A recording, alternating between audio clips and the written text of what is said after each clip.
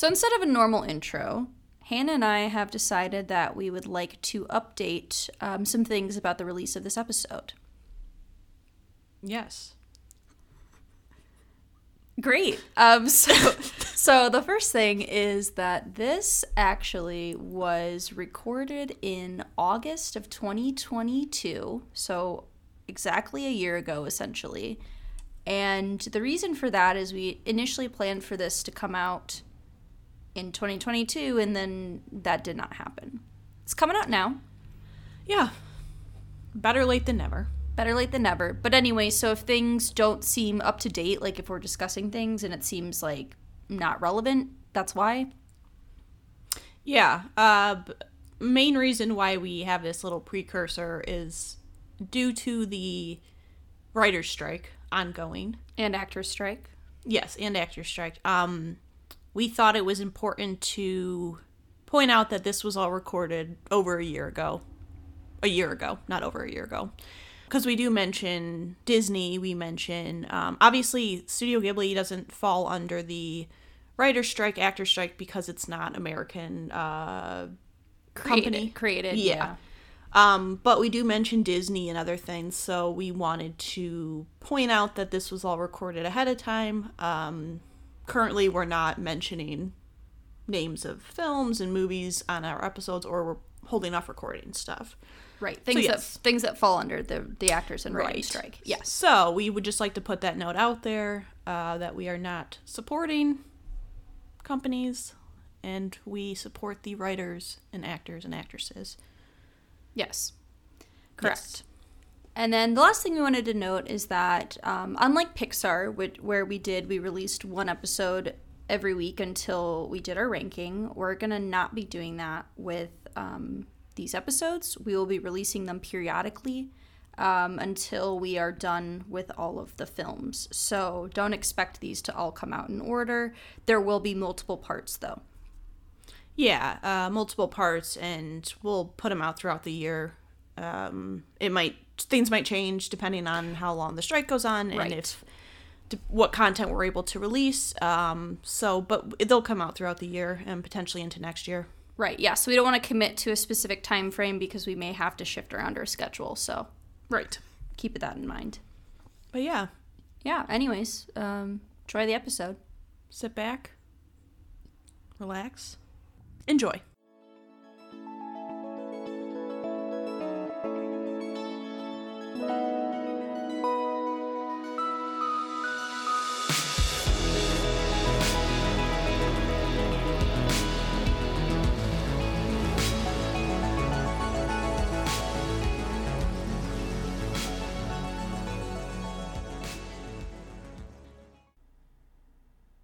Welcome.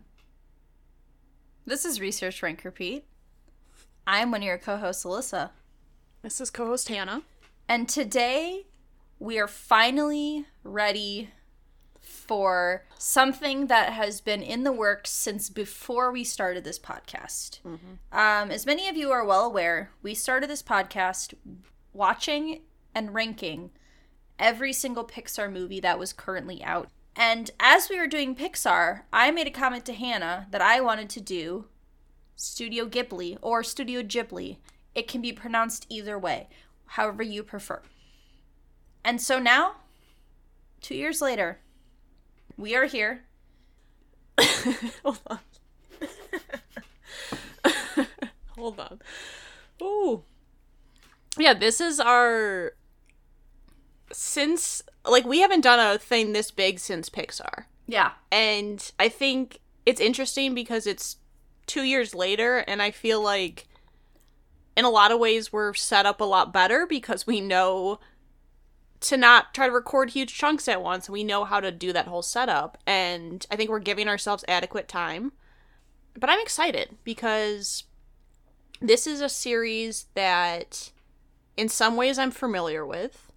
Some of these movies we watched as kids, I've seen them multiple times, and then there's some of these movies I've never seen at all. So I think it's going to be interesting to go through. I'm excited. Yeah. I have a lot of appreciation and respect for this genre and these movies and, like, the filmmaking, the cinematography, the soundtracks, like, everything like that. Yeah, the creativity, artistic talents. Right. So, yeah, I'm excited.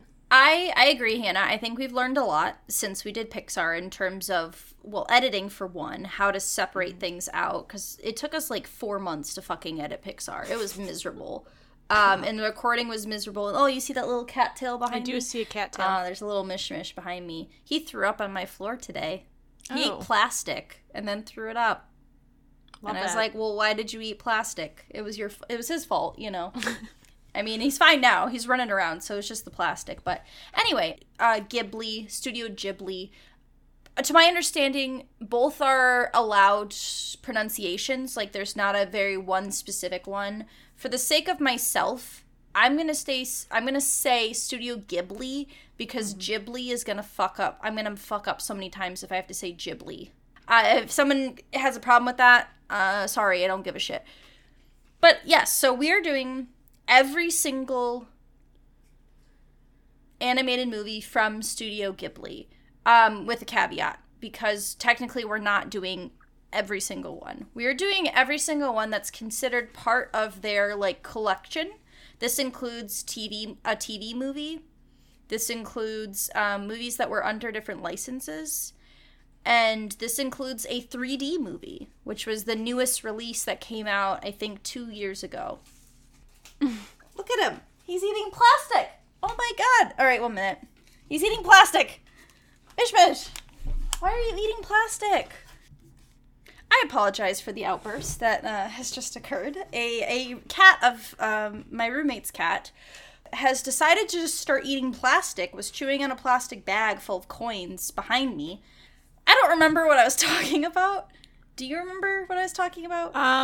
So we also skipped, Studio Ghibli did a collaboration with a Dutch animator, and we are not doing that movie because technically it wasn't under their name. It wasn't, like, under their umbrella. They just did work for this man. Totals out to 23 movies. One more than Pixar. But yeah, Hannah, why don't we just, like, give a little brief overview of our history with the company and its movies? If you would like to just give a little bit of what you remember from a young age, I can then fill in some gaps. Yeah. So, I know for sure there were a couple of these movies that I remember watching multiple times as kids. I remember we had Spirited Away on VHS, because I remember the black box, and I remember, like, that was a movie we watched a lot. I remember watching a couple of the movies. I'd say there's probably 3 or 4 that I know for sure we watched more than once. Obviously, in terms of, like, Pixar, like, not nearly as much history with it, because I feel like there's a lot of movies that maybe I watched and don't really remember, or a lot of movies that we just never saw.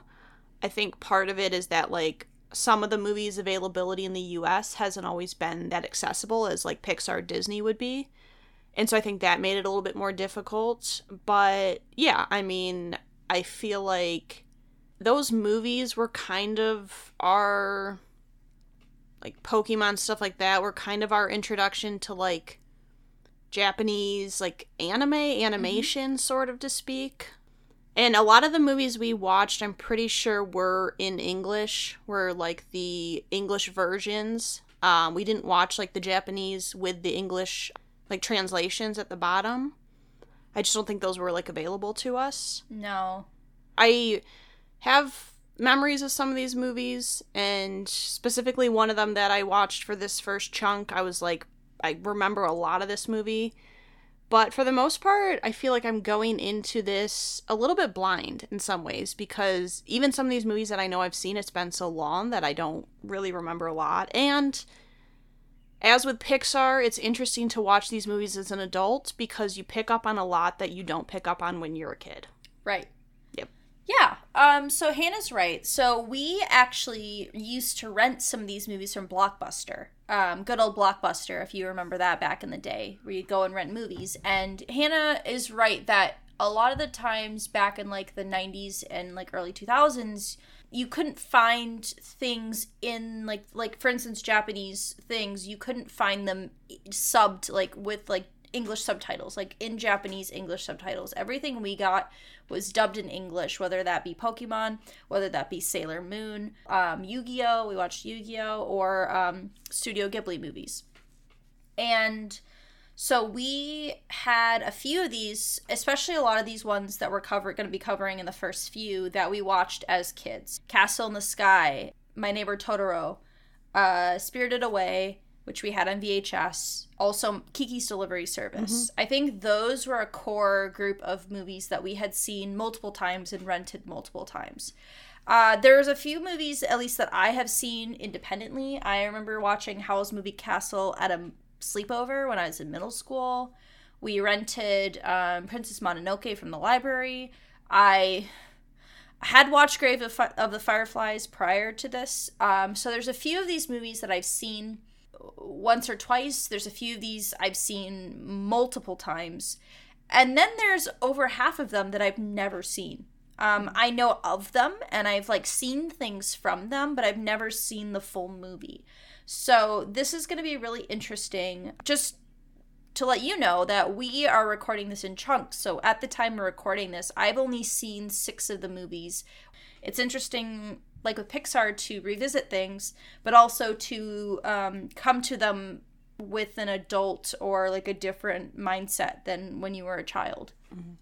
Yeah, I think a lot of these movies have very heavy themes. They can, yes. Some of the early movies that we've watched in these, like, first 5 do, and when you're a kid, a lot of times you don't realize that. Right. You don't focus on that, and so I think that's kind of why it's interesting, I think, to revisit, is because even a movie like Kiki's Delivery Service that I know I've seen before, I was like, oh, wow. Like, I never noticed certain elements of it. And so I find it interesting, and I think, like, there's always this theme throughout these movies of, like, some of them are a bit more, not, like, positive, but, like, a bit more, like, Lighthearted, and then some of them are, like, pretty heavy, which we'll talk about. But yeah, I think that I'm excited. I think the ranking's going to be really hard because I'm already having a hard time with 5 movies. Yeah, I agree. I agree. Like Pixar, it's going to be hard. But yeah, I'm excited. Yeah, so are you ready to get into some background, Hannah? Yes. All right, so I have a lot of background. I'm just going to let you know. Although, unlike Pixar, I have it organized now. Remember, Hannah, when we recorded the Pixar background, it went on for over 30 minutes. Yeah. And we forgot things, and we didn't write things down. We also sat on the floor. We sat in our parents' bedroom on the floor next to each other. We didn't even look at each other. We didn't look at each other. We just sat next to each other and with talked. A little microphone in the middle. And we sat by a treadmill, and we had pillows on the ground, and my ass hurt, so we had to get up partway through to take a break, because we recorded for, like, 4 hours. Yeah. It was bad. Yeah. But yeah, so we're definitely more organized. Let's start. So, Studio Ghibli Incorporated animated film studio is based in Tokyo. It is best known for animated feature films, but they have done shorts, commercials, and TV movies as well. The mascot of the company is Totoro, from the film My Neighbor Totoro, which is a giant cat-like spirit. So basically a big fluffy cat, which makes sense and works. It's like the equivalent of Mickey Mouse for Disney. Let's get into the history. So how did Studio Ghibli come to be? And I know I said I was going to call it Studio Ghibli, but I'm already mixing back and forth and whatever. We're just going to go with whatever comes out of my mouth. So, where we start is Top Craft Studios. This studio was founded in 1971 by Toru Hara, a company that worked with the animated Rankin Bass Productions, which did a lot of U.S. TV shows. I think it did, like, the Transformers TV show, like a lot of, like, the 70s and 80s television shows. So this studio produced Nausicaa of the Valley of the Wind, which was released in 1984. And this is actually the first movie we will be covering is Nausicaa. As technically it was produced, created, written, and directed by the people who would form Studio Ghibli, so it's considered like the spiritual start of the company. Topcraft Studios produced this movie and released it in 1984, and they went bankrupt in 1985. So this company dissolved and split the studio into two parts. So first part, we have Hayao Miyazaki, Toshio Suzuki, and Isao Takahata. And I apologize if my pronunciation of these Japanese names is abysmal. As we all know, my pronunciations are terrible. So those three founded Studio Ghibli with Toru Hara, who was the founder of Topcraft Studios, came in as their manager of the company. The other half of the studio formed Pacific Animation Corporation, which created TV shows such as Thundercats for the United States. And this company was actually absorbed by Studio Ghibli once they were bought by Disney. And we'll talk about that a bit later. The mouse strikes again, as I wrote. Disney always shows up everywhere, as it did for Pixar, also involved in this. So that company would become Walt Disney Animation Japan. And so some of those animators from that studio would leave to go work for Studio Pierrot, which, as we've discussed, was the studio that did Legend of Korra. So everything's interconnected. Let's go back to the formation of Studio Ghibli. So it was founded on June 15th, 1985. So it was headed by four people, as I mentioned. We have two directors, Hayao Miyazaki and Isao Takahata. They both had very long careers in animation, and they had worked together on a few films, including Adventures of Horace, Prince of the Sun in 1968, and the films Panda and Go Panda in 1972 and 1973. So they already had a history of working together. Another person who joined them was producer Toshio Suzuki, who had been an editor at Tokuma Shoten's Animage manga magazine. In this role, he chose the film Horace as the first film to be published through that company. Produced a review of that, essentially. So all of these people worked together on Nausicaa of the Valley of the Wind, including composer Joe Hisaishi. Hisashi? I think it's Hisashi. I think it's Hisashi. Hold on. Hisashi? Hisashi? Joe Hisashi. Okay. I think it's Hisashi. Including composer Joe Hisashi, who would go on to compose a majority of the Studio Ghibli films. This was his first collaboration with Hayao Miyazaki. And it was also the first collaboration with a very frequent collaborator, Michigo Yasuda, who was a color designer of Nausicaa and then would go on to lead the department at Studio Ghibli until her retirement. And she actually died in 2016, but is seen as a really influential person in terms of coloration and design. So she was seen as a really influential at the start and throughout. So just wanted to shout at her as well, because we want to give women representation where we can. Majority of films produced by this company are directed by Miyazaki. Takahata also does a fair substantial amount of directing, but less than Miyazaki does, and they also have collaborated with other directors, including Miyazaki's son, Goro Miyazaki, who has directed a few movies as well. The name Ghibli, or Ghibli, actually comes from the Italian noun Ghibli. The origin is from the Libyan Arabic name for hot desert wind. The studio would, quote, blow new wind through the anime industry. So I thought that was a very creative name and choice for the company name. So in 1996, the studio had a partnership with Disney. Basically, they would act as the international distributor of their films. They would have 10% of the production costs, and they would be responsible for English dubs of their films. So 3 of the films had actually been previously dubbed by other companies, but these would receive new dubs under Disney. They actually were not thrilled with the original dub of Nausicaa, the Valley of the Wind, due to some of the cuts and changes made, so they were very particular about how they wanted their movies to be represented in other languages. So they also, throughout time, have had a very close partnership with the magazine Animage, which was the origin of the producer Toshio Suzuki. They would run exclusive articles on the studio, and the television movie Ocean Waves, which we will cover later, was adapted from a novel run through the magazine. The studio has a very strict no edits policy in licensing agreements due to the way that the Nausicaa film was heavily edited for the US release, and it was actually renamed to Warriors of the Wind, and it was very heavily edited, and they were really, really upset with that. So in the future, they were very, very particular about how other studios would handle those releases.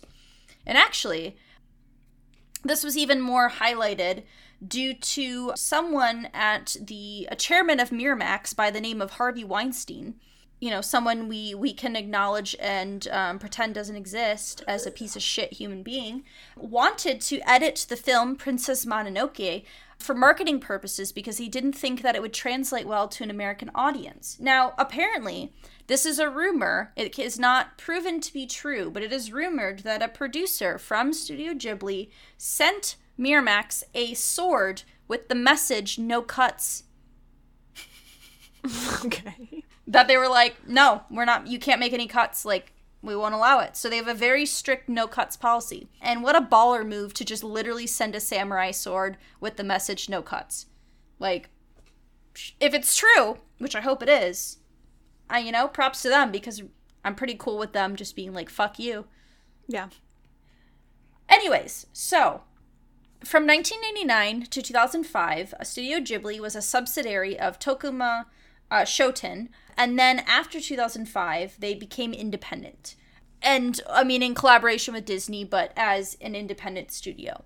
So in 2008, Toshio Suzuki stepped down as the president to serve as a producer within the company because he wanted to be more directly involved with the movie-making process. So he was replaced by the previous president of Walt Disney Japan, Koji Hoshino, who is still acting as president, as far as I could tell from the research that I did. Also, most of this I found through our favorite website, Wikipedia, but I also found some through some subsidiary websites as well. Hayao Miyazaki has retired several times, has said that he's retired, and then is like, just kidding, I'm making a new movie. So in 2013, he claimed to be retiring for good, but he is currently working on a new film as of 2017. So there's that. In 2014, after he announced his retirement, the studio temporarily suspended production as they weren't sure what exactly was going to happen with the studio following his retirement. But, then he said, just JK, joke's on you, I'm back. So they're running again. In October of 2001, the Ghibli Museum opened in Mitaka, Tokyo. They have shorts that have not been seen by international audiences. They have special films created just for the museum. So it's basically just a museum of everything. They probably have a cat bus there. All great stuff. So initially, the studio was not interested in streaming services. However, they ultimately decided to in 2019, and they gave the rights to HBO Max, who currently holds the rights to majority of their movies, with a little caveat because they don't have every single one, but they have a majority. So let's talk about what the general themes and styles are within these movies. Some of the inspirations that Miyazaki and Takahata and others have found are through the Japanese artist Sanpei Shirato, Osamu Tezuka, the Western authors of Frederick Bach, Lewis Carroll, Alice in Wonderland, Roald Dahl, and also specific works related to the movies Animal Farm, the adaptation of the book Animal Farm, and the movie The Snow Queen are seen as very heavy inspirations for the artists of this studio. The themes and styles are, majority of these movies, all of them except for one, are 2D animated. They are intricate watercolor and acrylic. Vivid colors are very commonly seen in these films. A lot of the recurring themes are risks to tradition by progress being made in terms of like technological progress and societal progress, environmentalism and the natural world. Independent female protagonists are very heavily displayed in these films. Costs of war, youth, pacifism. A lot of these films have a very whimsical and joyful aesthetic.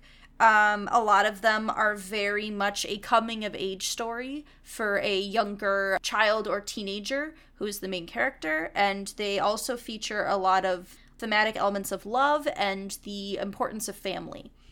I would just like to personally say that Miyazaki is, like, maybe one of the best writers of young female protagonists of like any genre, just in his ability to give such characteristic to young women and make them relatable, but also make them attainable to all audiences. Like, it's not just written to be like, I feel like for a lot of people, unfortunately, you see a character who's, you know, a young woman and it's like, oh, this is for women. Like, this is for young girls. Whereas, like, I feel like his films are very much geared towards all audiences and the main character just happens to be a young woman. So right. I really appreciate that. Has always really stood out to me in general.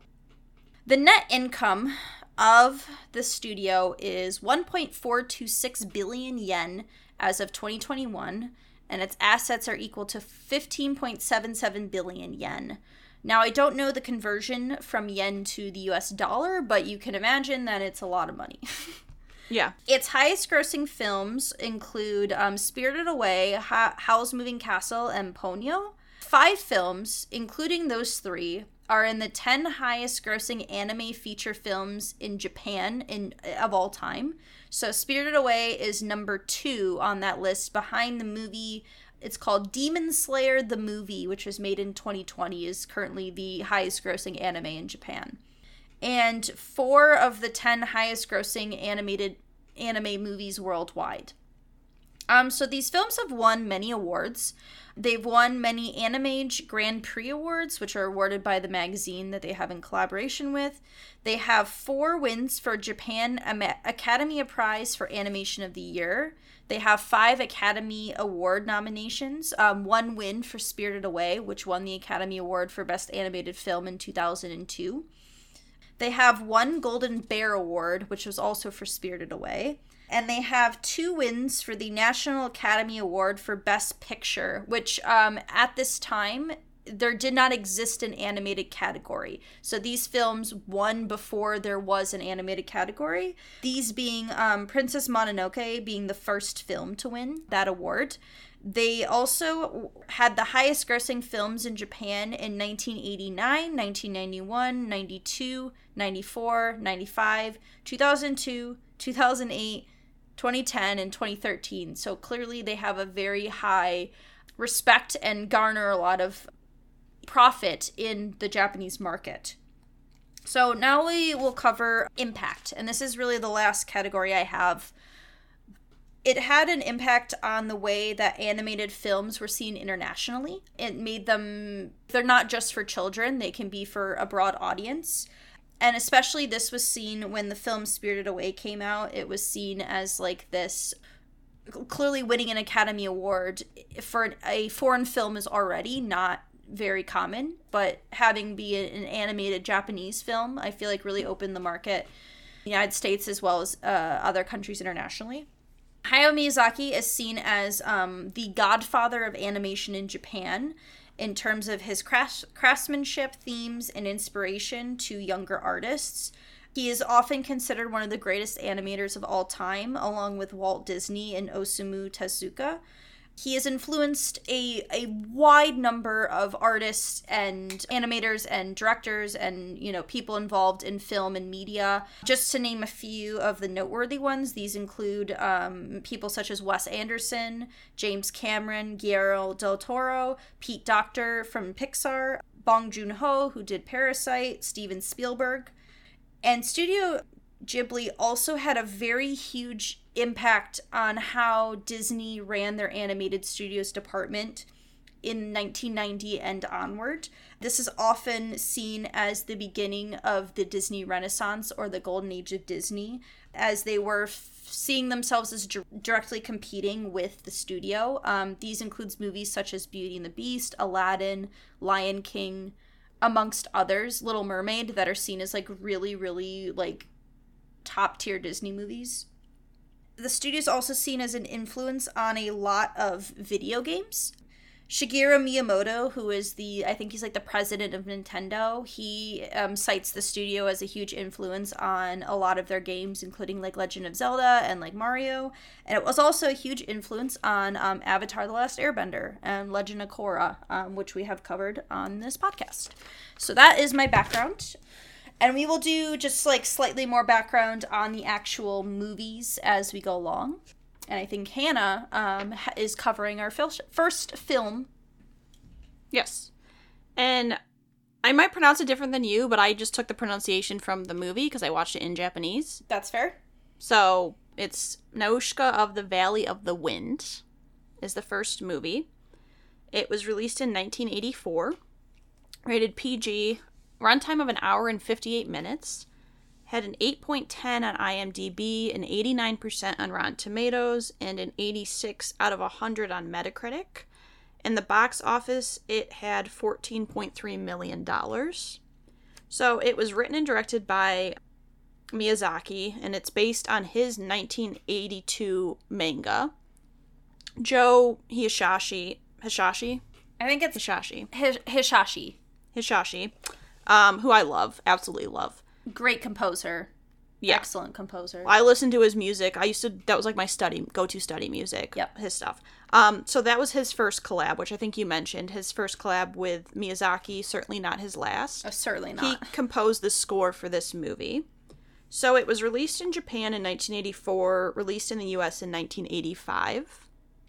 And it was made before Studio Ghibli was founded, but is often considered a Ghibli work. Film did receive critical acclaim. It was praised for the story, the themes, the characters, and animation. And it is the highest ranked Japanese anime in a survey published by Japan's Agency for Cultural Affairs in 2007. In 2005, Disney released an English dub of the film. So the director of the film made his credited... That's not been the first time that's happened. Nope. Probably won't be the last. No. Made his credited directorial debut in 1979. So it was the castle of... I think it's Castillo. Castillo? Okay. I think. Sorry, it's like Lupin the Third or something is the name of it. Yeah. So it was not a box office success. Hold on, let me try that again. It was not a box office success, but it did caught the attention of a magazine called Shoten Animage Manga. Yeah, it's just called Animage, I think. Animage, yeah. So this led to the creation of the manga the film is based off of. Oh my god. Ooh. Okay, so it was created in 1981, and it quickly became the magazine's most popular feature. So the production schedule of this movie was only 9 months. Which is insane. And the budget, yeah, that's crazy. And the budget was equivalent to $1 million. In 1985, Manson International produced a 95-minute English dub adaptation of this film. Like Alyssa said, it was titled Warriors of the Wind. The voice actors and actresses were not even credited for this movie, and they were not informed of the film's plotline and changes made. Film was heavily edited to market it as a children's action-adventure film. The main problem was that it lost most of its narrative, and some of the environmental themes were lost. Characters' names were changed. The U.S. poster and the U.S. VHS cover featured a male character who's not even in the film. And approximately 22 minutes of scenes were cut from this version. Which is crazy. Yeah. 22 minutes? Yes. And like Alyssa said, because of this, Miyazaki adopted a strict no edits clause for further foreign releases of those companies' films.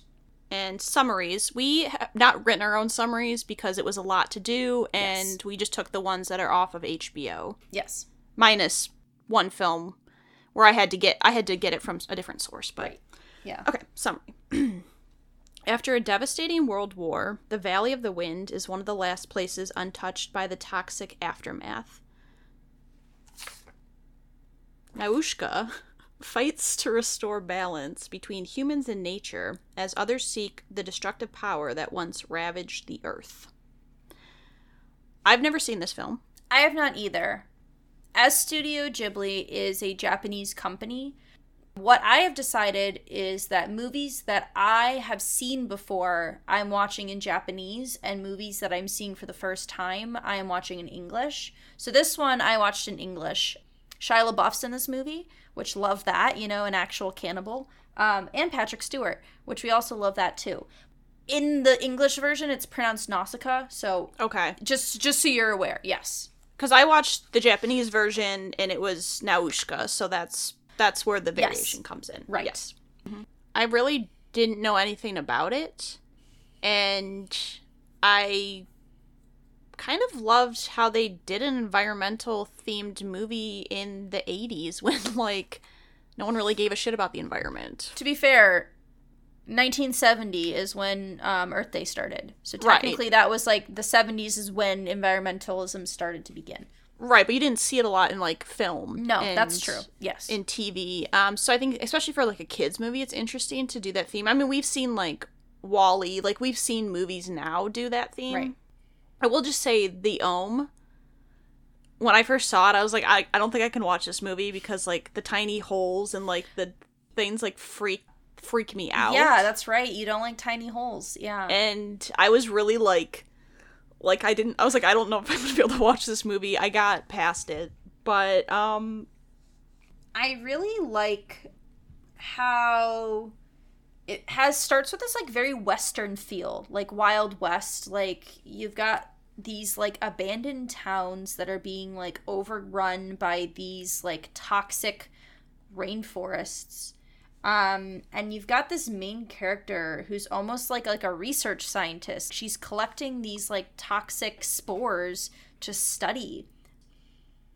And right from the beginning, he has created this very spirited, distinct character in Nausicaa. That you understand how she is right away. Within the first, 15, 20 minutes. You have a very clear picture of who she is and what she stands for.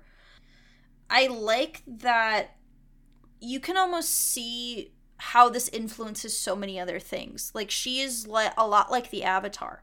In her, spiritual guiding of these of these insects, in a way similar to the Avatar guiding spirits.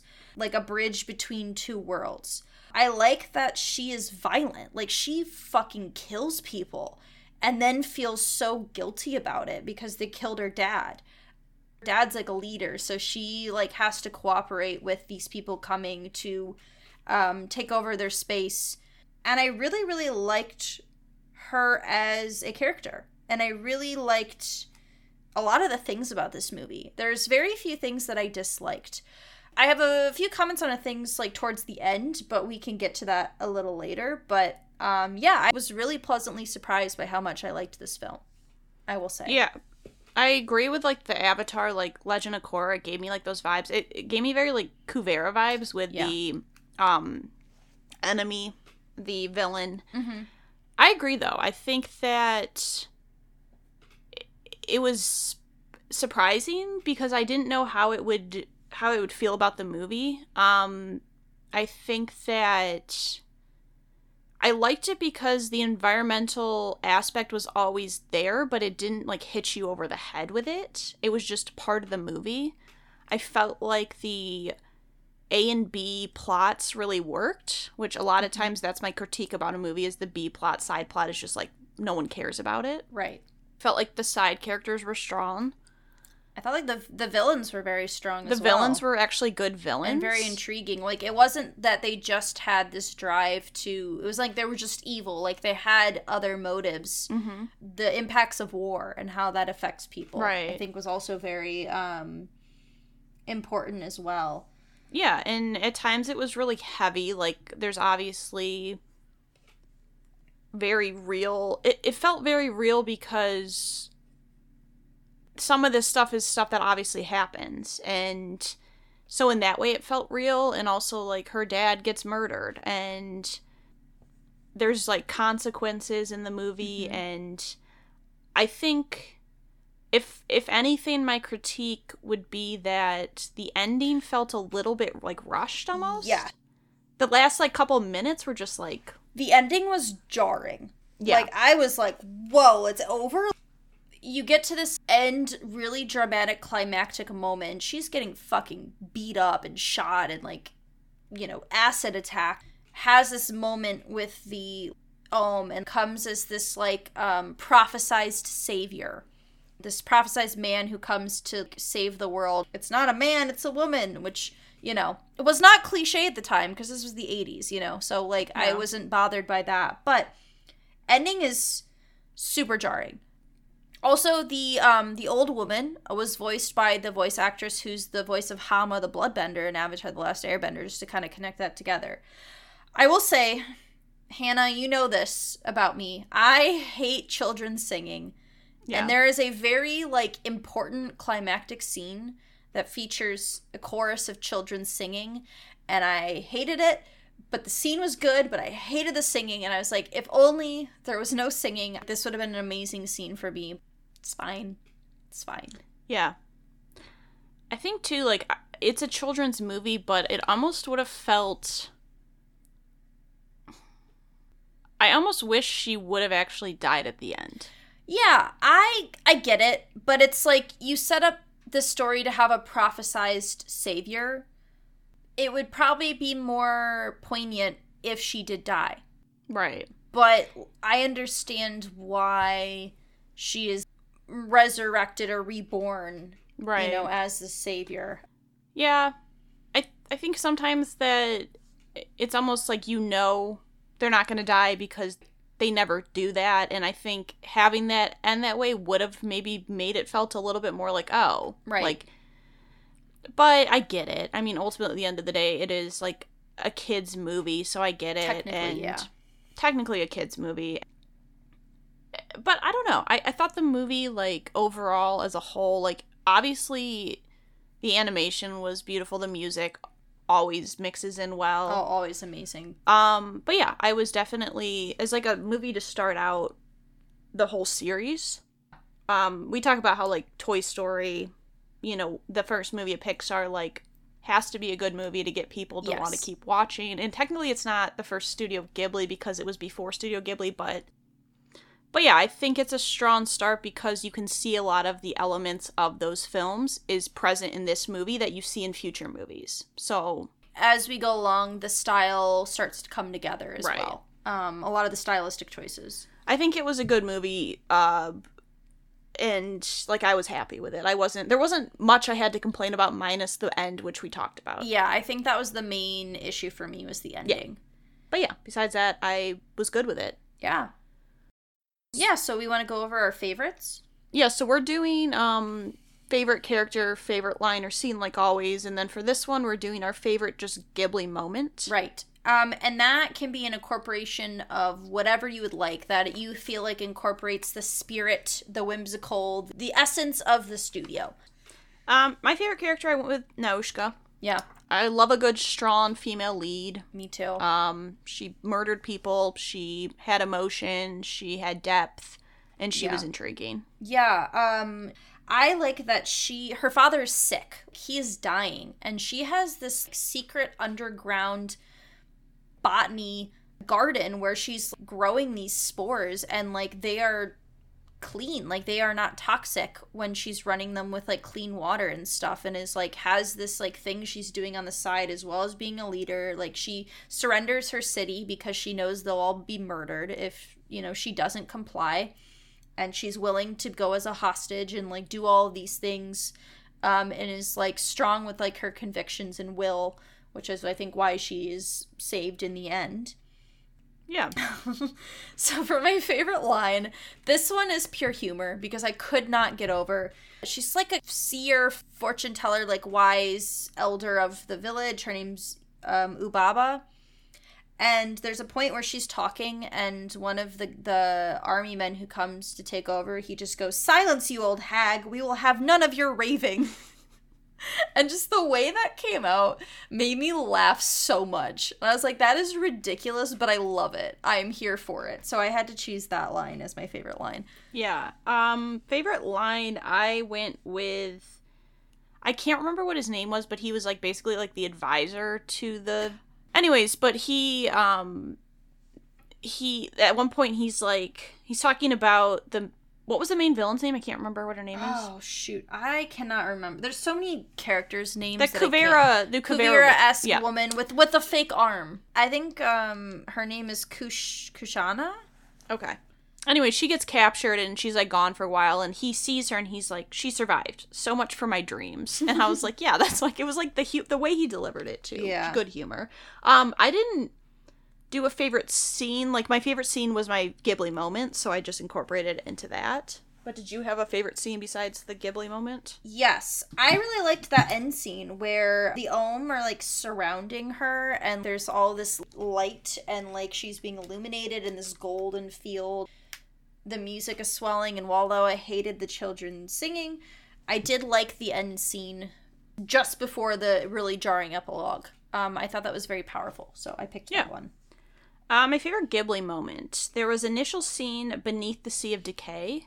It was, like, really cool because, like, the music came in and the visuals, they just blended so well together. And, like, I love how they use the music to, like, tell the story. There wasn't much talking during that scene, but I really loved it. And that was, like, I kind of got chills a little bit. I picked the exact same scene. It's after she falls through this, like, sand pit to, like, below where these trees are fossilized. And she's just exploring the area, and there's no dialogue. It's just the music and the visuals. And I agree. I thought it was really, really impactful and was really compelling. I thought it worked really well. Like, we didn't need dialogue to understand what that meant. That the world can be saved kind of esque deal.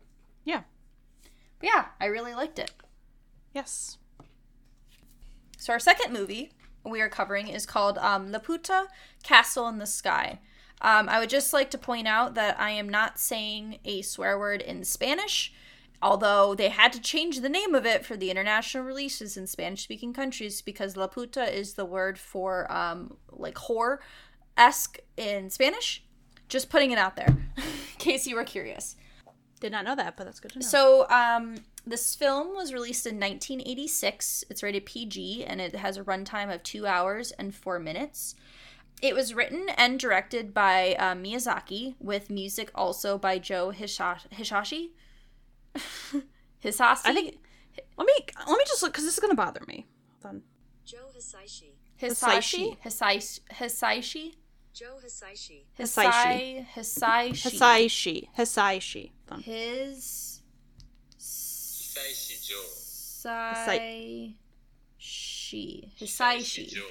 Hisaishi. Okay. There we go. So, the film was written and directed by Miyazaki with music by Joe Hisaishi. So this film had a 500 million yen budget, and it made 1.6 billion in the box office. At the time this was made, it was the most expensive anime film to be, and it's the first film to be under the Studio Ghibli name. Its total current worldwide box office numbers are $16,065,703 total over its entire lifetime. So the film draws inspiration from the film Future Boy Conan that was released in 1978. It was an earlier manga that Miyazaki made. He also got a lot of inspiration from a Welsh mining town that he visited, as well as Babylonian and Egyptian culture and history. The technology is considered very steampunk-esque in this movie, and it is influenced many other works beyond that. It is seen as like one of the pivotal steampunk films, which would influence like even the works of like Legend of Korra. So the word Laputa actually comes from the book Gulliver's Travels. They actually mention Gulliver's Travels in the movie as well. So there were actually 2 English dubs. This is one of the films that was redubbed by Disney later on. The original one was done by Streamline, which was seen as, it wasn't super great. And then Disney did one that was released in 2003, although it was recorded in 1998. So it took 5 years for it to be released. I think there was some issues with like licensings and things like that. And so the movie has a 96% on Rotten Tomatoes, a 78 out of 100 on Metacritic. It is routinely ranked as one of the best anime productions of all time. It received the Manchi Film Award, Best Anime for Anime Grand Prix, Best Design Award. It is huge in Japanese pop culture for the diesel steampunk.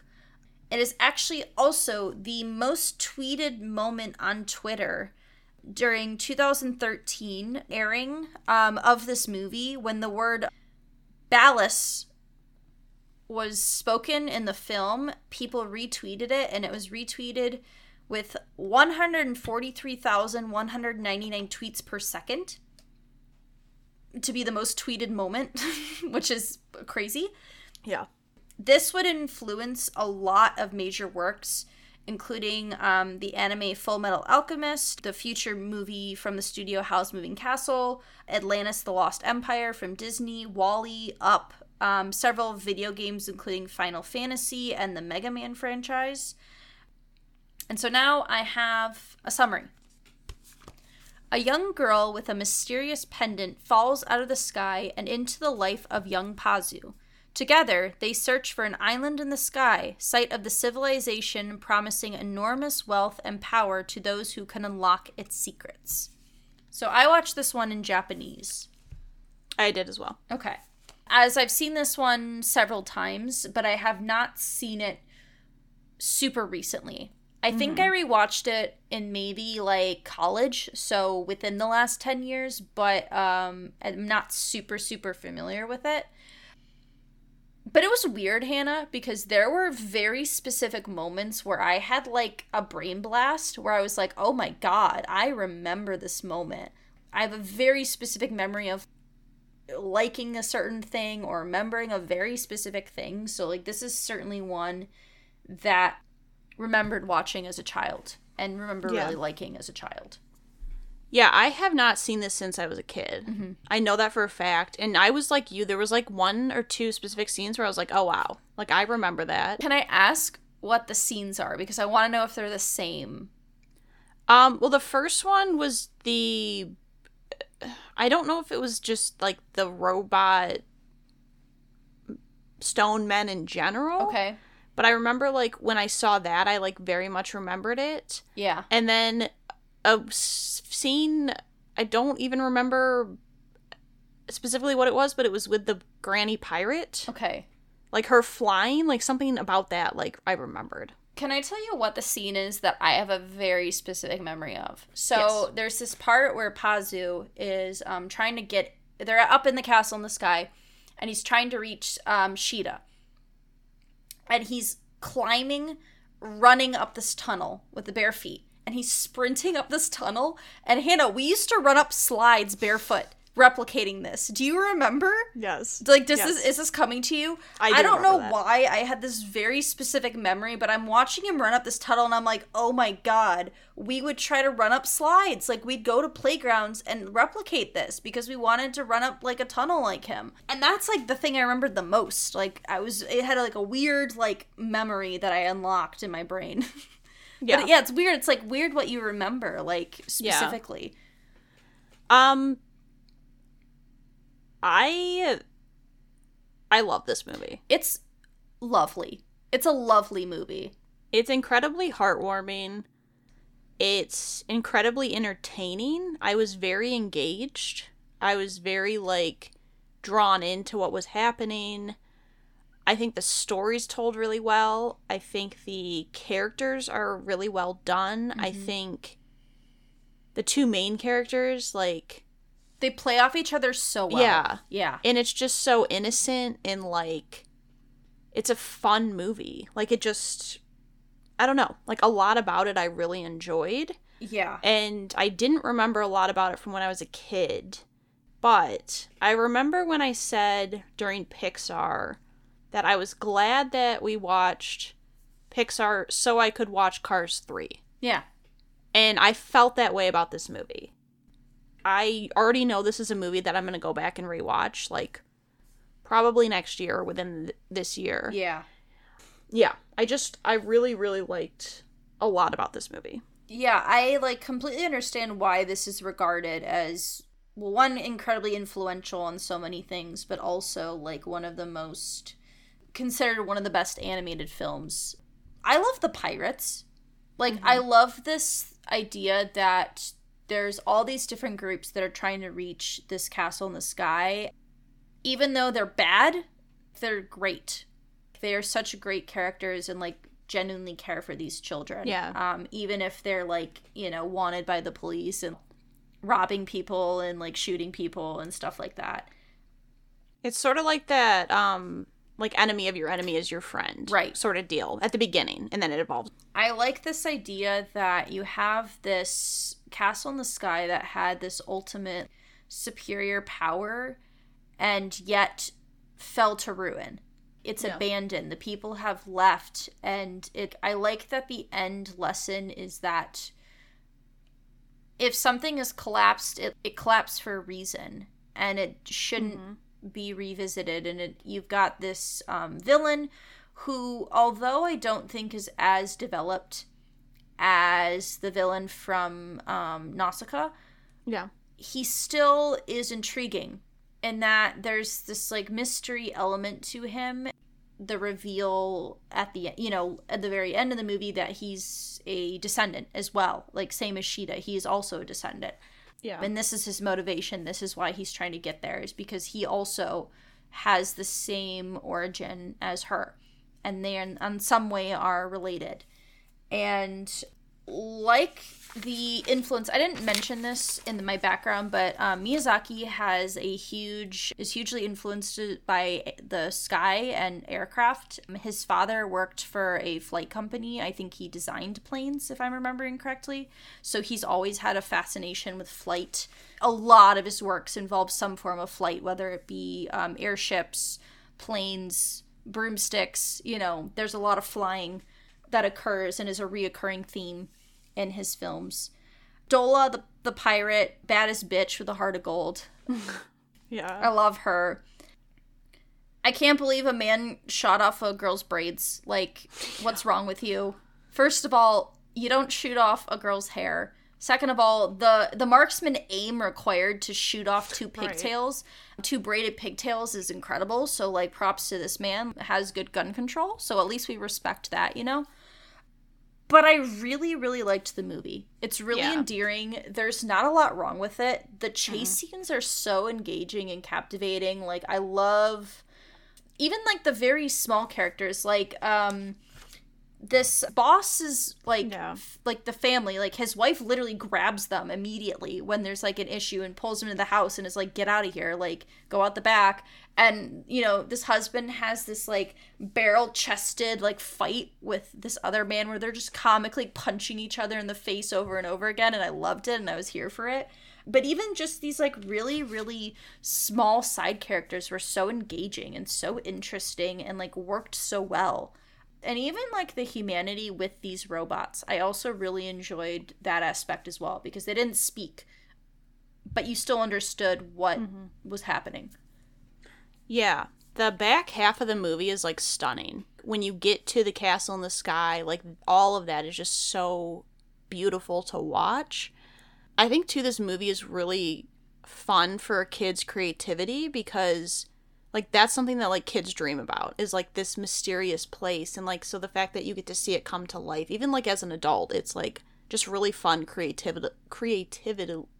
I was putting an extra syllable there. Yeah. To watch. And yeah, I don't really have many complaints about the movie. There wasn't much. The ending felt good. It felt tied up. There wasn't much that I could say, like, I didn't really like about this movie. Yeah, I agree. So for my favorite character, I picked Pazu. Mm-hmm. I really liked both him and Sheeta, but I felt like Pazu is so determined. Like, he's going to do whatever it takes. One, to rectify his father, this impression of his father, because his father has this picture. He got a picture of the floating castle. He died with this, like, belief that it existed and it was real, and people didn't believe him. And so his son, Mpazu, wants to, like, follow through. He wants to get there. But he also has such a, like, determination to support Sheeta and to protect her. And I really liked this dynamic between the two of them, but I really thought his character was really, really well developed and really well executed in this movie. Yeah. I also picked Pazu. I think just, like, the way that he, like, cares for Sheeta, the way that he, like, the way he just, like, interacts with all the other characters, too, I think is really endearing. And I just think that, I agree, though. I think both main characters, you could argue the case for being the best. I think there's even some side characters you may be able to argue. Dola. Fucking love her. Amazing. And it was one of those movies where I had a hard time picking a favorite character, which to me is always a good sign. Yeah. Because that means you have strong characters. Right. So, yeah, but I picked Pazu. So for best line, I picked, there's this old man in a cave. He's, like, imparting some wisdom on them. I can't remember his name, but he says at one point that the earth speaks to all of us, and if we listen, we can understand. So, I thought that was a poignant line. Love that. My favorite line is Pazu. He's talking about the robot, and he says he doesn't seem to be lonely. And I think, too, just because in that moment, like, both of the kids have experienced a lot of, like, loneliness in their life. And I think when they're standing there, like, they both have each other. And so it's kind of shifted that dynamic. And so I thought, like, it's, like, a simple line, but I feel like it has, like, a deeper meaning, which I always enjoy. Yeah. For my best scene, I got a weird pick. It's him running up this tunnel with taking his shoes off to run up this ramp tunnel, because it's instilled such, like, a childhood joy in me to remember me wanting to do that. Like, I saw this movie and I wanted to climb up a ramp barefoot. I have a very vivid memory that I, like, unlocked by watching it, and I just really liked how that made me feel, you know, bring out my inner child in me.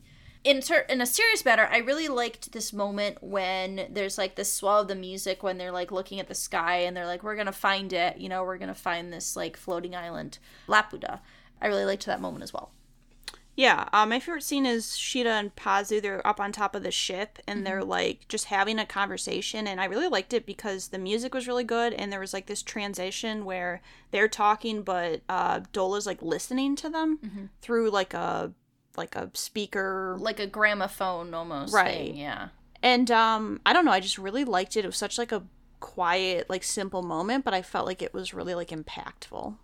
So for my favorite Ghibli moment, there's this point where they have to go through the dragon's lair to get to the island, which essentially is like torrential storm cloud situation.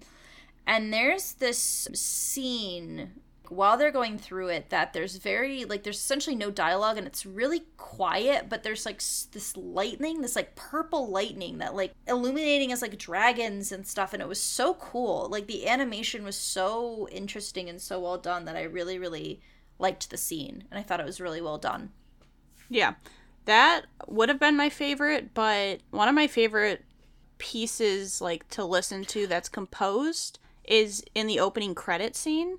That song is one of my favorites as well. Yeah. And it's a song I actually listened to a lot, so as soon as I heard it, I got really excited. I knew it was from Castle in the Sky because when I listened to it, like, on Spotify, it always comes up with the picture Castle in the Sky, so I was, like, waiting for it, and then it, like, happened right away, and I was like, perfect. Yeah. For that reason alone, that was my favorite. All right. Now, Hannah, are you ready to move on to our third film? I have seen this before. And I sent Hannah a message and I told her that she needed to prepare herself to watch this movie. Did you prepare yourself, Hannah? No. I watched this movie out of order.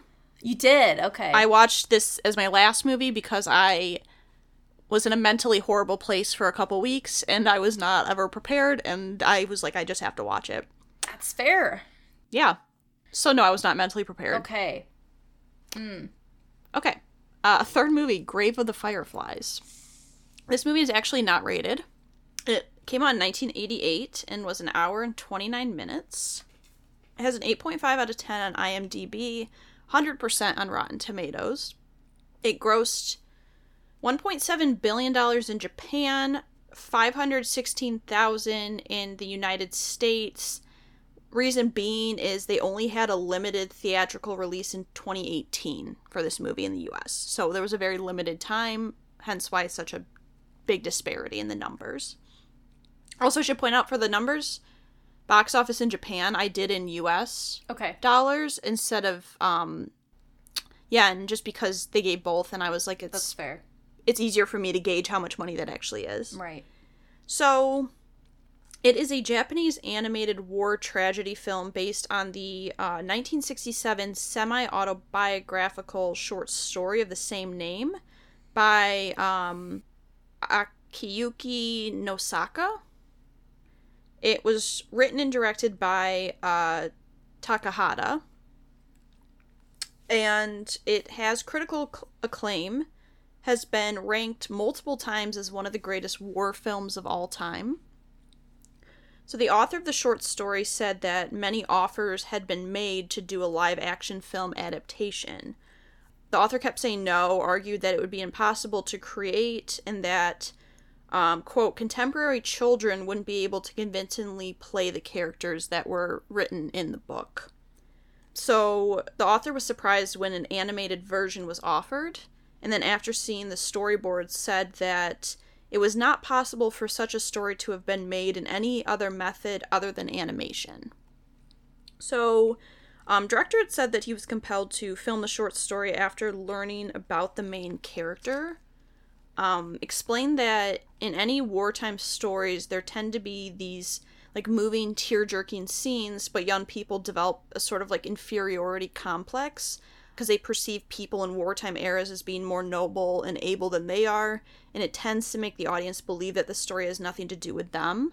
And so his mission from the start was to change that mindset.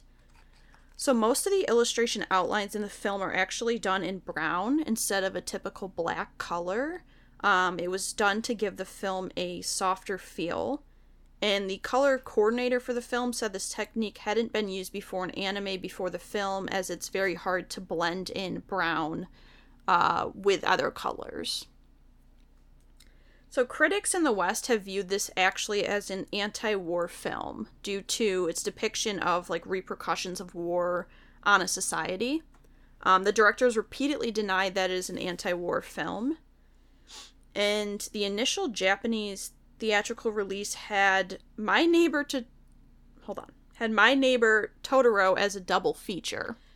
Yes. Which, a little jarring. When I go with my background about the movie, I can give a little more context about that, because it kind of explained why they decided to do that. Yeah. Yeah. I wrote a note about the next movie, like how jarring it would be to go from the end of that to the beginning of the next movie. Jarring. It was the only theatrical Studio Ghibli feature film prior to From Up on Poppy Hill, to which Disney never had North American distribution rights to. And it's ranked highly in many animated film lists. Summary. This one I had to get on Google. And this was not available on HBO Max. Hannah and I obtained the movie, and we watched it. There was a free version on YouTube. Yes, we found a free version. We found a version to watch on YouTube. Very, very hard to locate. Which I actually didn't even end up using that version. Oh, you didn't? I found another one that was better quality. See, I couldn't find one. I wanted to watch it in Japanese, but because the English dub is not 100%. I found the Japanese. You did? Version. Okay. Yeah. Glad you got to have that experience. Well, I was going to send it to you, but I watched it last night, and I knew you'd already watched it. Yeah, I watched it like a week ago. This is the short summary that I found online. Okay. In the aftermath of a World War II bombing, 2 orphan children struggle to survive in the Japanese countryside. That was a summary. Yeah.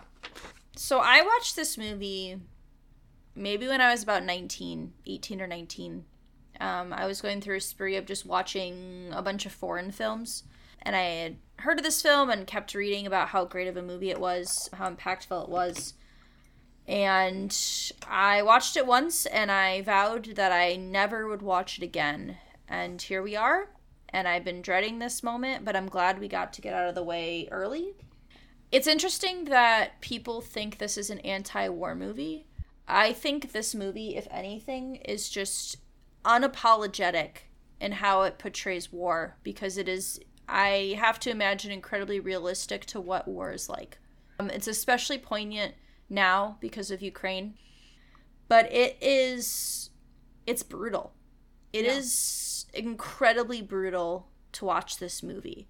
The amount of horrific things these children endure, as well as just like these people, the levels of desperation, the fact that this movie starts with the main character dying. Like, that is how the movie starts. You see him just, like, withered away in a train station. And then the movie goes to a flashback. It's, at times, really hard to stomach. There's a lot of really graphic imagery. It's not easy to watch. But I do agree that I think this is an incredibly important film to witness because of how impactful it is. Yeah. I had never seen this movie. I knew a little bit about it. I didn't really know what I was getting into, minus the fact that you gave me a warning. Within 2 minutes, I was like, oh, okay. Like, this is, I know, now I understand why you said that. Yeah. I think that it's kind of like almost like an animated, similar to how I felt watching, like, Schindler's List. Yeah. Like, because obviously it's based off of true events. Right. And obviously, like, there's literally a war going on at this moment. So, you know, there's realism to it. I think that some of the scenes are very hard to watch. And I didn't really know what all was going to happen until I got, like, halfway through. And then I started to realize what was going to happen. Yeah. I put the pieces together and I was like, okay, this is, you know, horrible. But it's also very... There's a lot of realism in this movie. And I think that this is a movie that I'm glad I didn't see as a kid. Yeah. Because I think, I don't know, I think it's important for kids to, like, understand things that are happening in the world, but I also think it's important for them to be almost, like, a little bit naive and to maybe not understand, like, all the horrors that happen. Yeah, I also think that if I had watched this as a child, I probably wouldn't have understood, right, or felt how impactful it is. Right.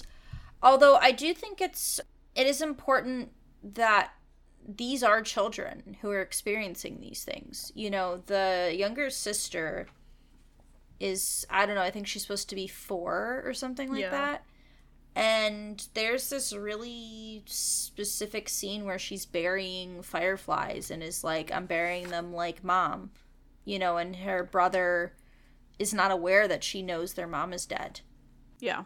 And that was very heartbreaking to have to see, like, the realities of that. And on top of that, the mom's death is really hard to stomach because she's covered in maggots because they don't have a hospital. She's covered in bandages and the weather's so bad that she's just covered in bugs and died before she even made it to the hospital. Yeah. That was really, really hard to witness. I had to take a break watching this movie because I just needed to, like, decompress a little bit. It is incredibly traumatic for the people, you know, the fact that this is what a lot of people experienced and have experienced throughout war. A very well done, well told movie, but a very, very heavy movie that, again, I probably don't want to watch again. I'm probably content to not watch this again. Yeah. Because it like, the first time was so impactful that I could remember a majority of this film, you know, almost 10 years later. Right. Yeah. I think there's, like, such an emotional impact, even if you can't relate in the sense of, like, being in a war and, like, stuff like that. I feel like there was a moment when, like, I know the Sita? Setsuko. There's, like, a scene where he's trying to, like, that moment when you're, like, about to cry, but you don't want to cry in front of, like, he doesn't want to cry in front of his little sister, and he's, like, holding back, like, his emotions, like, that, like, hit me. I was like, I know that feeling. Like, most people could relate to that feeling, and, like, yeah, I don't think it's a movie that I would need to see again.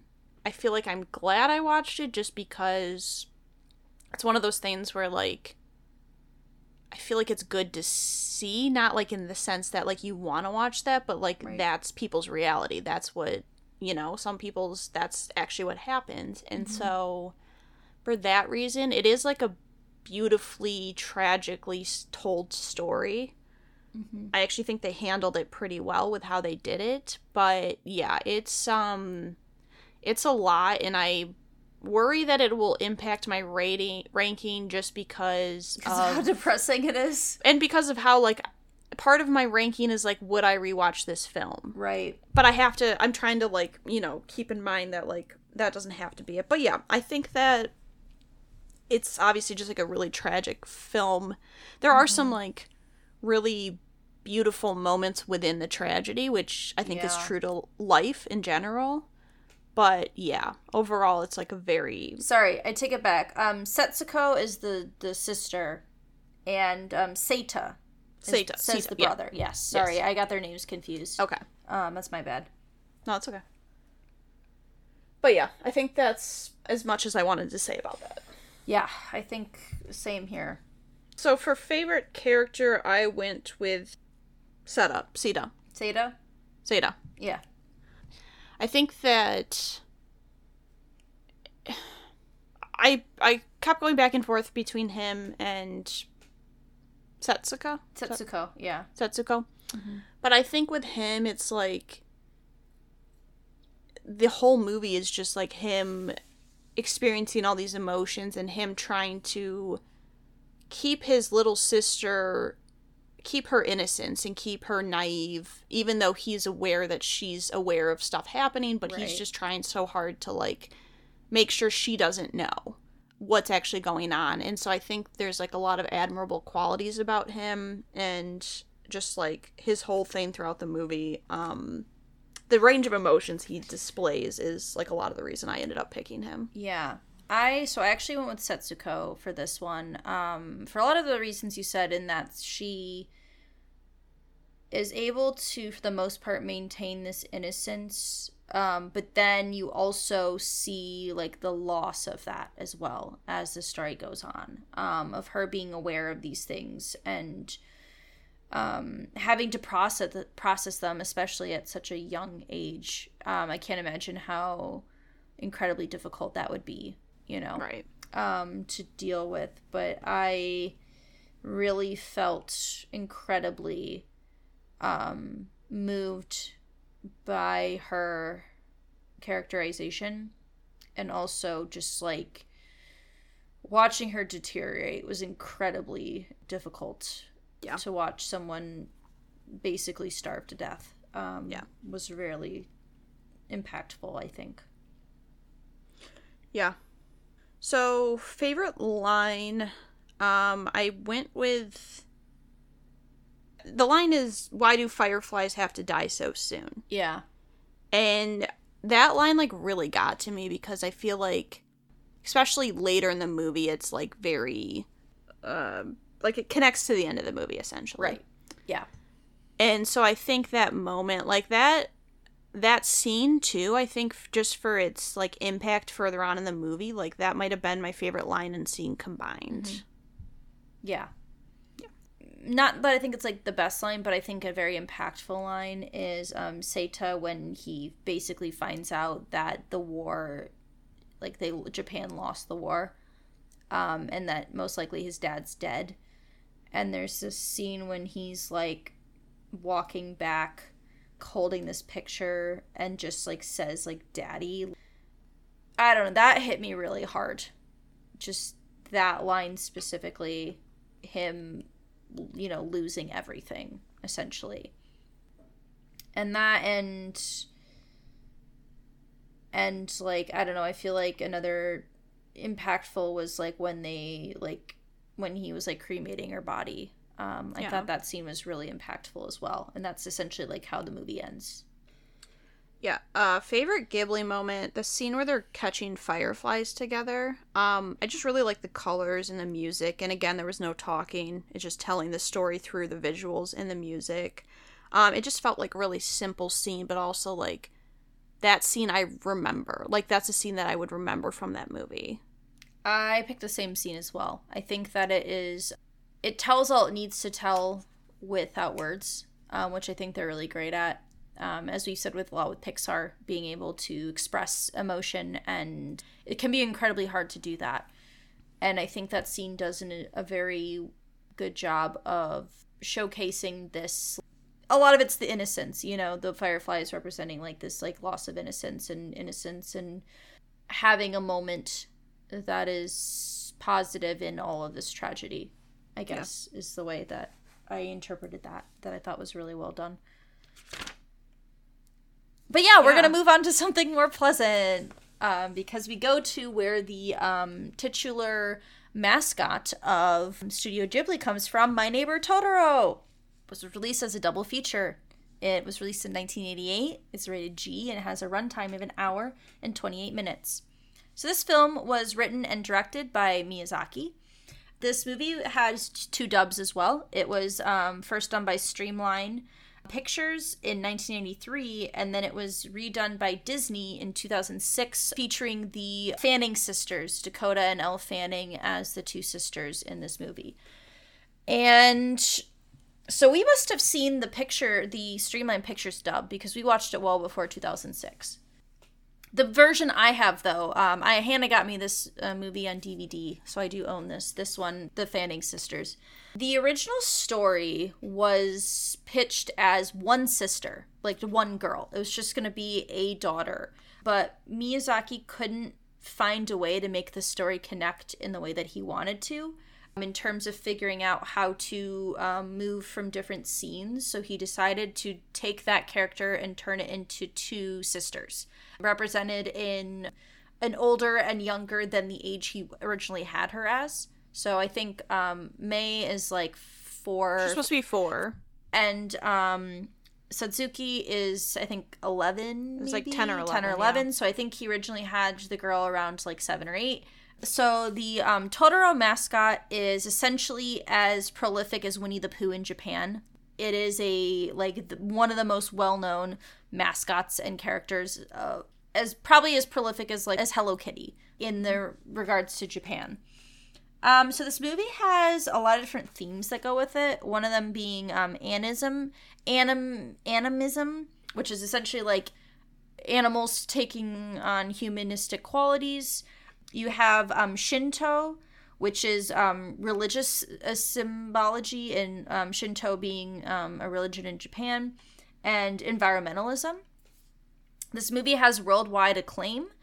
It has made over $41 million in the box office as of 2019, and it has made over 1.14 billion sales in merchandising alone, which is a lot.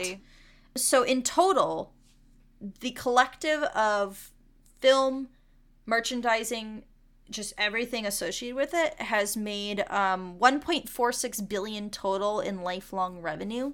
It's a cultural icon. It is rated 41 out of 100 in Best Films World Cinema. Kazu Oya was the art director of this movie and had a big influence on the designs of Totoro, of these spirits, of the cat bus, of how these animalistic characters would be formed, and would continue to influence Ghibli's like trademark style that would continue on throughout majority of these films. So yeah, this was released as a double billing with The Grave of the Fireflies. The reason this was done is because they didn't think that Grave of the Fireflies would do well on its own, like as a standalone movie. So they decided to release it with a movie that is not even close to being in the same theme.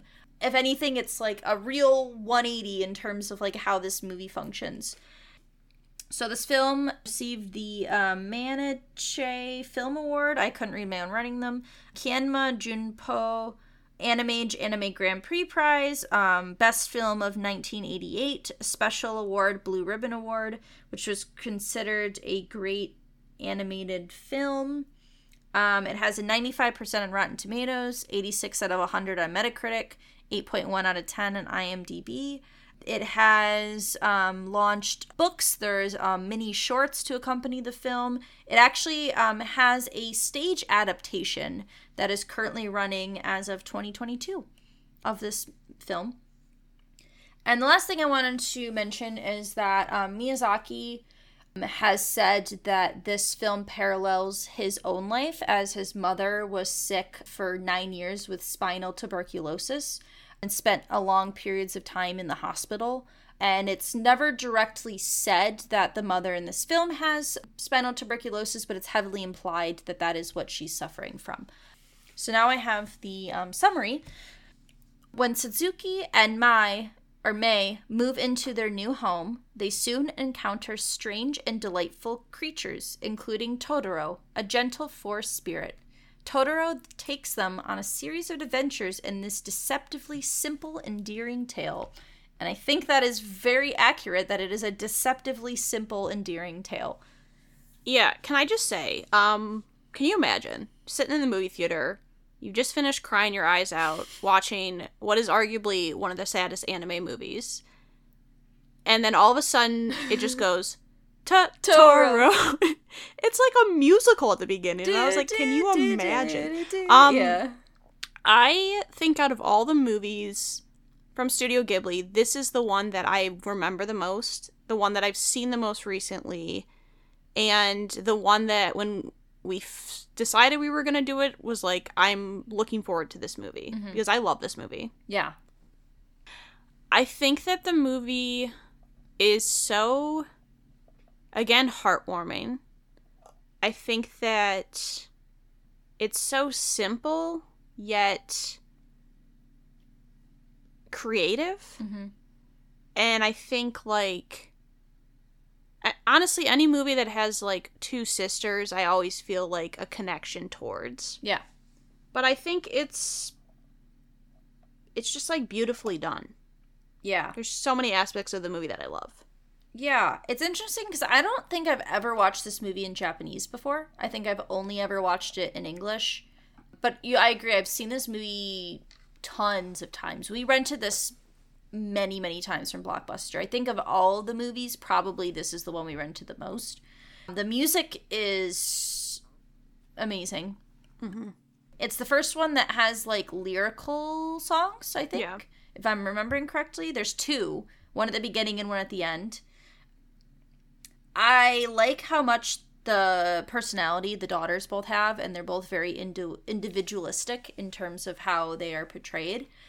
I love their dad. Their dad is, like, one of the best parent figures ever. I love that he doesn't dismiss them when they're talking about May is like, I found this forest and I found this, like, cat spirit, and he's just like, oh, that's great. Like, he's like, I'm glad that you, like, that's a big deal. That means that you're, you know, we must pray to the, like, forest spirits and stuff, and is, like, so involved and a supportive father. And I can't imagine how hard that is, because he's a professor, to both be a professor and a dad and have a wife and mother of his children, like, sick in the hospital. Yeah. And the reason they're moving is to be closer to their mom. And it's so simple, but there's so many elements that work so well. I love the cat bus. Like, who the fuck just decided we should just make a bus, but it's a cat? But I love it. Mm-hmm. It's one of my favorite things from this movie. It also gets really depressing. Yeah. You are, for part of the movie, you think one of the sisters is dead. You think she drowned. Because they find a shoe in a river, and you're like, oh no. They're, like, searching for her body. Yeah. And it is able to take a very serious matter, like having a sick parent, and somehow make it not feel overwhelming or make it feel too dark. Like, it feels like it still manages to feel very whimsical and heartwarming. And there's not a lot of negatives. I will say, a lot of children screaming and crying, and I could really do without all of that. But that's just, again, a personal thing I have against children. Yeah. In general. I mean, Totoro is also an icon. Yeah. Yeah. For sure. Body positivity icon. Yeah. We love it. I think there's a lot of hope, even in, like, the darkness. Mm-hmm. Like, it never feels hopeless. It always feels like there's some glimmer of hope there. And I also think that, like, I really like that May acts her age. Yeah. Because I feel like a lot of kids' movies, the really little kids, they never feel like they're the age they are. And I feel like she does. Yeah. I agree with you. I love the dad. I love how he's, like, he never dismisses them. He never is like, oh, that's not true. Like, he's always supportive. There's a part where, like, they're saying something about, you know, something's weird with his house. And he's like, that's great. I've always wanted to live in a haunted house. Like, he just is always supportive, and obviously he's, like you said, he's going through a lot, basically being, like, a single father while the mom's gone. I really like the side characters. Mm-hmm. Kanta, I think his name is, who's the boy. I like his, like, grandmother. Mm-hmm. I think that, again, like Castle in the Sky, it's, like, a very, like, creative, fun movie for kids. Like, I would have loved to have, like, a forest tunnel magical place like what they had. And yeah, there's a lot of, I really like the colors in this movie. Yeah. I don't know, I just think that the story is really sweet. I think the bond between the family is really heartwarming. Mm-hmm. And it just feels like a nice movie. Yeah. Like, I finished the movie and I was, like, smiling. Yes. If I had watched the movies in order, it would have been a nice break from Grave of the Fireflies, but I waited a few days before I watched this one, too. But yeah. Yeah, I agree. I had to, in terms of best character, I'm always going to relate to an older sister more, so I picked Satsuki. I like, while she's still a child and she's still creative and adventurous, she still is very responsible and feels very, like, protective of her sister, but they also fight, and very supportive. And I really liked her characterization.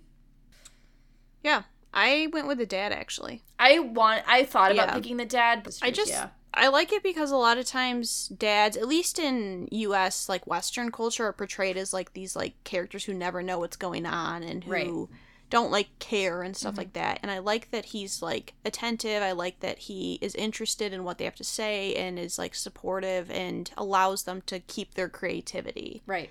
And kind of allows them to keep themselves distracted from, like, thinking about their mom. Yeah. And so I just like that. I mean, he's not necessarily, like, in the movie a ton, but I feel like every scene he was in, I appreciated him being in that movie. Right. I agree. Yeah. I don't have, like, a best line in this movie. I really like the song. In terms of, like, I did really like the line about the haunted house where he's like, I've always wanted to live in a haunted house. Like, I thought that was great. But I didn't have any, like, poignant, like, scene, like, line that I had for this movie. I picked one just because I remembered this line, like, very specific. Because I did watch this in English. Okay, gotcha. Because I had seen it in English, and I was like, I'll just watch it. And plus, I was trying to fold clothes, and I was like, if I have to sit and look at the subtitles, like, I'm gonna get distracted. It's Kanta, and he goes, "Hey, you in there, your house is haunted," and then just, like, sprints away, and I, like, remembered that line, like, for some reason it stuck with me. That's funny. Scene, I picked the scene where they, like, fly for the first time. Yeah. When the huge tree grows, and, like, just that whole scene, like, the music is really nice, and, like, the imagination behind that scene is really nice. I also picked that scene where they make the plants grow with Totoro, and then fly, like, atop. I really like the music. I like the whimsical nature of it. I like how simple it is. It's like they wake up and they're like, hey, let's grow some plants. And then a giant, massive, like, 200-foot tree grows, and we're gonna fly now. And then they wake up, and it's like, oh, our plants have sprouted. Yeah. I really liked that. Yeah, I agree. Yeah. Favorite Ghibli moment, I have a tie. Okay. Between the bus stop scene, because that scene to me is, like, very iconic. Yeah. And the scene at the end where the cat bus, where they're, like, flying and, like, running all over the place. Like, to me, that just feels so genius, and, like, that feels, like, so specifically creative. Like, the fact that they came up with that concept is wild, but I love it. Yeah, I ended up picking the bus stop scene. I don't know why that scene works so well, but them standing in the rain, waiting for their dad, they're just standing there, and it's so beautifully, like, shot. Like, I don't know if that's the right word because it's animated, but the way the scene is framed and the music, and then this cat bus shows up. Like, that whole scene, I think, is so... One, it's iconic for this movie and in general, but I think it's just, like, such a well-done, simplistic scene that, like, really sells what this movie is, I think. Yeah. All right. Move on to Kiki's Delivery Service, which was 1989, rated G, hour and 42 minutes, a 7.8 out of 10 on IMDb, 98% on Rotten Tomatoes, 41.8 million in the box office, and a 83 out of 100 on Metacritic. It was directed by Miyazaki and adapted from a 1985 novel by Iko Kadano. So the film... it was the first film released under a 15-year distribution partnership between Walt Disney Company and Studio Ghibli. And the English dub of this film was produced in 1997. Originally, they were choosing directors between Miyazaki and Takahata, but at the time, both were busy working on Grave of Fireflies and... Totoro. Yeah, correct. So they were both, like, tied up with those films. So Miyazaki accepted the role of the producer while they were searching for a director for this film. The director that was picked was Tsuno Katabachi, and that would have been his directorial debut. Okay. I say would because he did not end up directing the film. I will get to that. So the author of this book was reportedly unhappy since a lot of changes were made from the book to the film adaptation. But after a visit from Miyazaki, the author decided to let the project continue on. Miyazaki presented the screenplay in 1988, and at that point decided to direct the film as he felt that he had influenced the project a lot. Okay. So, the other director was not. Obviously did not direct the film. Clearly. It was originally intended to be a 60-minute film. They decided to make changes and make it a full-length film. Hour and 42 minutes. Film production budget was $6 million, and at the time was one of the most expensive anime films. In Japan, it was the highest grossing film in 1989. In 1998 is when it was, the English dub came out, and when it was technically, like, released to an English, or to the, like, United States. Yes. It was the 8th most rented title at Blockbuster during its first week of availability. Probably the first time we saw it, I have to imagine. Yep. So, summary. From the legendary... Wait, what? Oh, from the legendary Hayao Miyazaki comes the beloved story of a resourceful young witch who uses her broom to create a delivery service, only to lose her gift of flight in a moment of self-doubt. I haven't seen this movie in a very long time. So I actually rewatched this a few years ago. So this one is pretty fresh for me. But I hadn't, before I rewatched it, I hadn't seen it in a long time. And what's funny is what I mostly remembered from the film is a trailer for the film that was on a VHS. I think the Goofy movie VHS had a trailer for Kiki's Delivery Service. And I have a very specific memory of the trailer to this movie. Yeah, I didn't remember a lot from this movie. There were specific moments that I was like, okay, I do remember this. Did you watch it in English or Japanese? I watched it in Japanese. Okay, I watched it in Japanese as well. Yeah. Yeah. I will say, I felt like there were a lot of good themes in this movie. I felt like a lot of the things that Kiki's going through are very, like, relatable to people. Yeah. Like, feelings of, like, loneliness and, like, depression and, like, isolation. And I think, too, like, self-doubt and all those feelings. I think that it's like a fun movie. And I think that it's a creative storyline. I think my only complaint is I felt like middle to back half, it got a little, like, slow for me. Mm-hmm. It lagged a little bit, but I do think that the side characters were pretty good. I liked a lot of the plot. I liked the music a lot, and I liked the animation and the color style.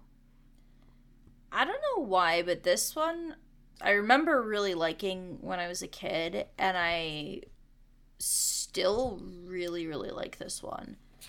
I think I like it because of how simplistic it is. Like, it's not complicated. The plot is very straightforward. It's very like slice of life. You know, it's not like Nausicaa, where it's this huge, like, battle for Earth story. Like, it's this 13-year-old witch going and trying to make her mark in a new city.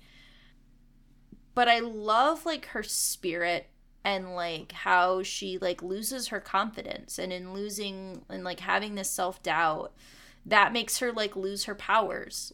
I like that she's challenged, because it's very realistic. That people lose passion. Like, her friend who's the artist, like, she's like, when I lose passion, I, like, go for walks and I do all these things to try to regain and find, like, this spark.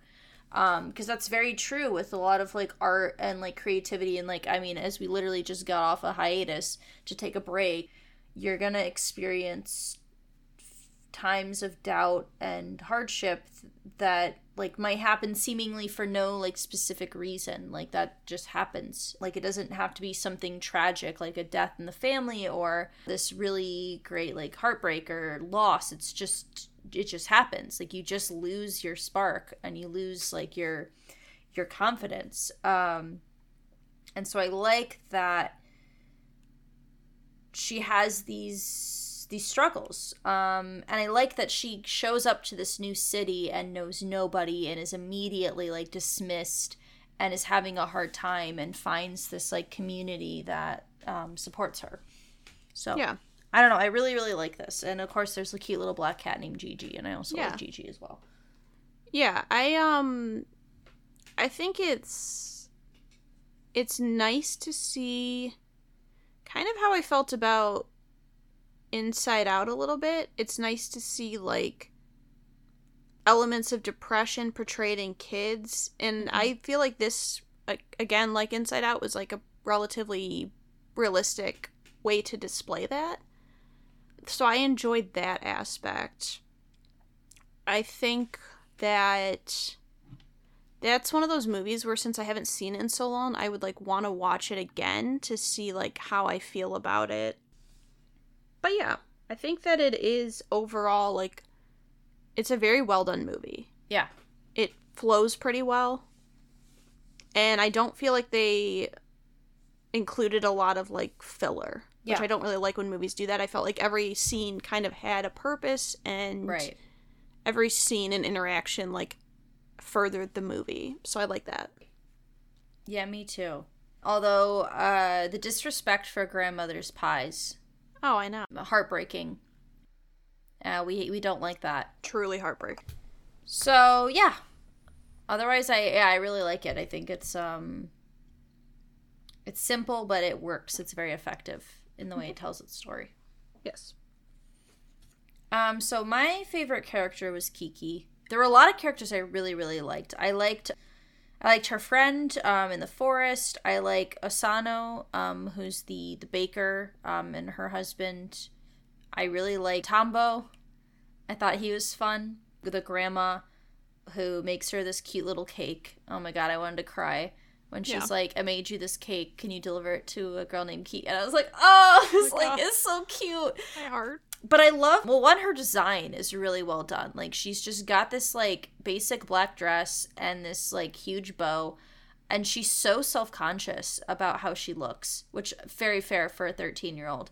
But also confident and ambitious, and is like, I want to be in a city by the sea, and I want to be in a big city, and I want to make my mark, and has these struggles, and has these challenges. And I really enjoyed that character. Yeah, I also went with Kiki. I think I agree, there's a lot of side characters I could have picked, but I feel like she's, like, very relatable and realistic, and, like, the way she doubts herself, and we've all doubted ourselves at some point, and in how she struggles, but, like, still has, like, hope, and I think she's, like, from start to finish, the most developed character, because she's the main character. Yeah. But yeah, I would agree. I don't have a favorite line, per se. Yeah. Did not pick one. She says this line when she's sick, and she's like, am I gonna shrivel up and die? And I was like, how realistic for a child to be like, am I dying? Like, I have a cold. But for my favorite scene, do you hear a cat? No, I can see Asbury in the background. Shit!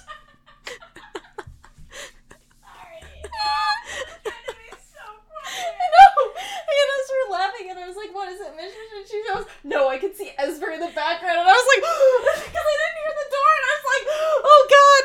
Hello, bye. We're almost done. Oh god. Sorry to startle you. I was like, oh my god. What do you mean Esper's in the background? I thought you were like in the window or something, and I was like, what's happening? Whew. Okay. Got my heart rate down there. No, I was just watching her slowly, like, shut the door. Oh my god. No, I didn't even see that happening. Whew. That's terrifying. Oh, I really like when she, like, arrives in the city, flies on our broomstick, and is like, everyone's staring at it. Gigi's like, everyone's staring at us, and she's like, it's fine. And then immediately flies into traffic and causes a huge, like, accident and back up, and then, like, runs away. Cool. This is where we're at in life. Yeah, my favorite scene, too, is when she's flying into town. Like, there's, like, a song that's playing during that I really liked. Mm-hmm. And I felt like it was... I forgot to say this in the background, but the town was supposed to be representative of, like, a fictional town in Europe.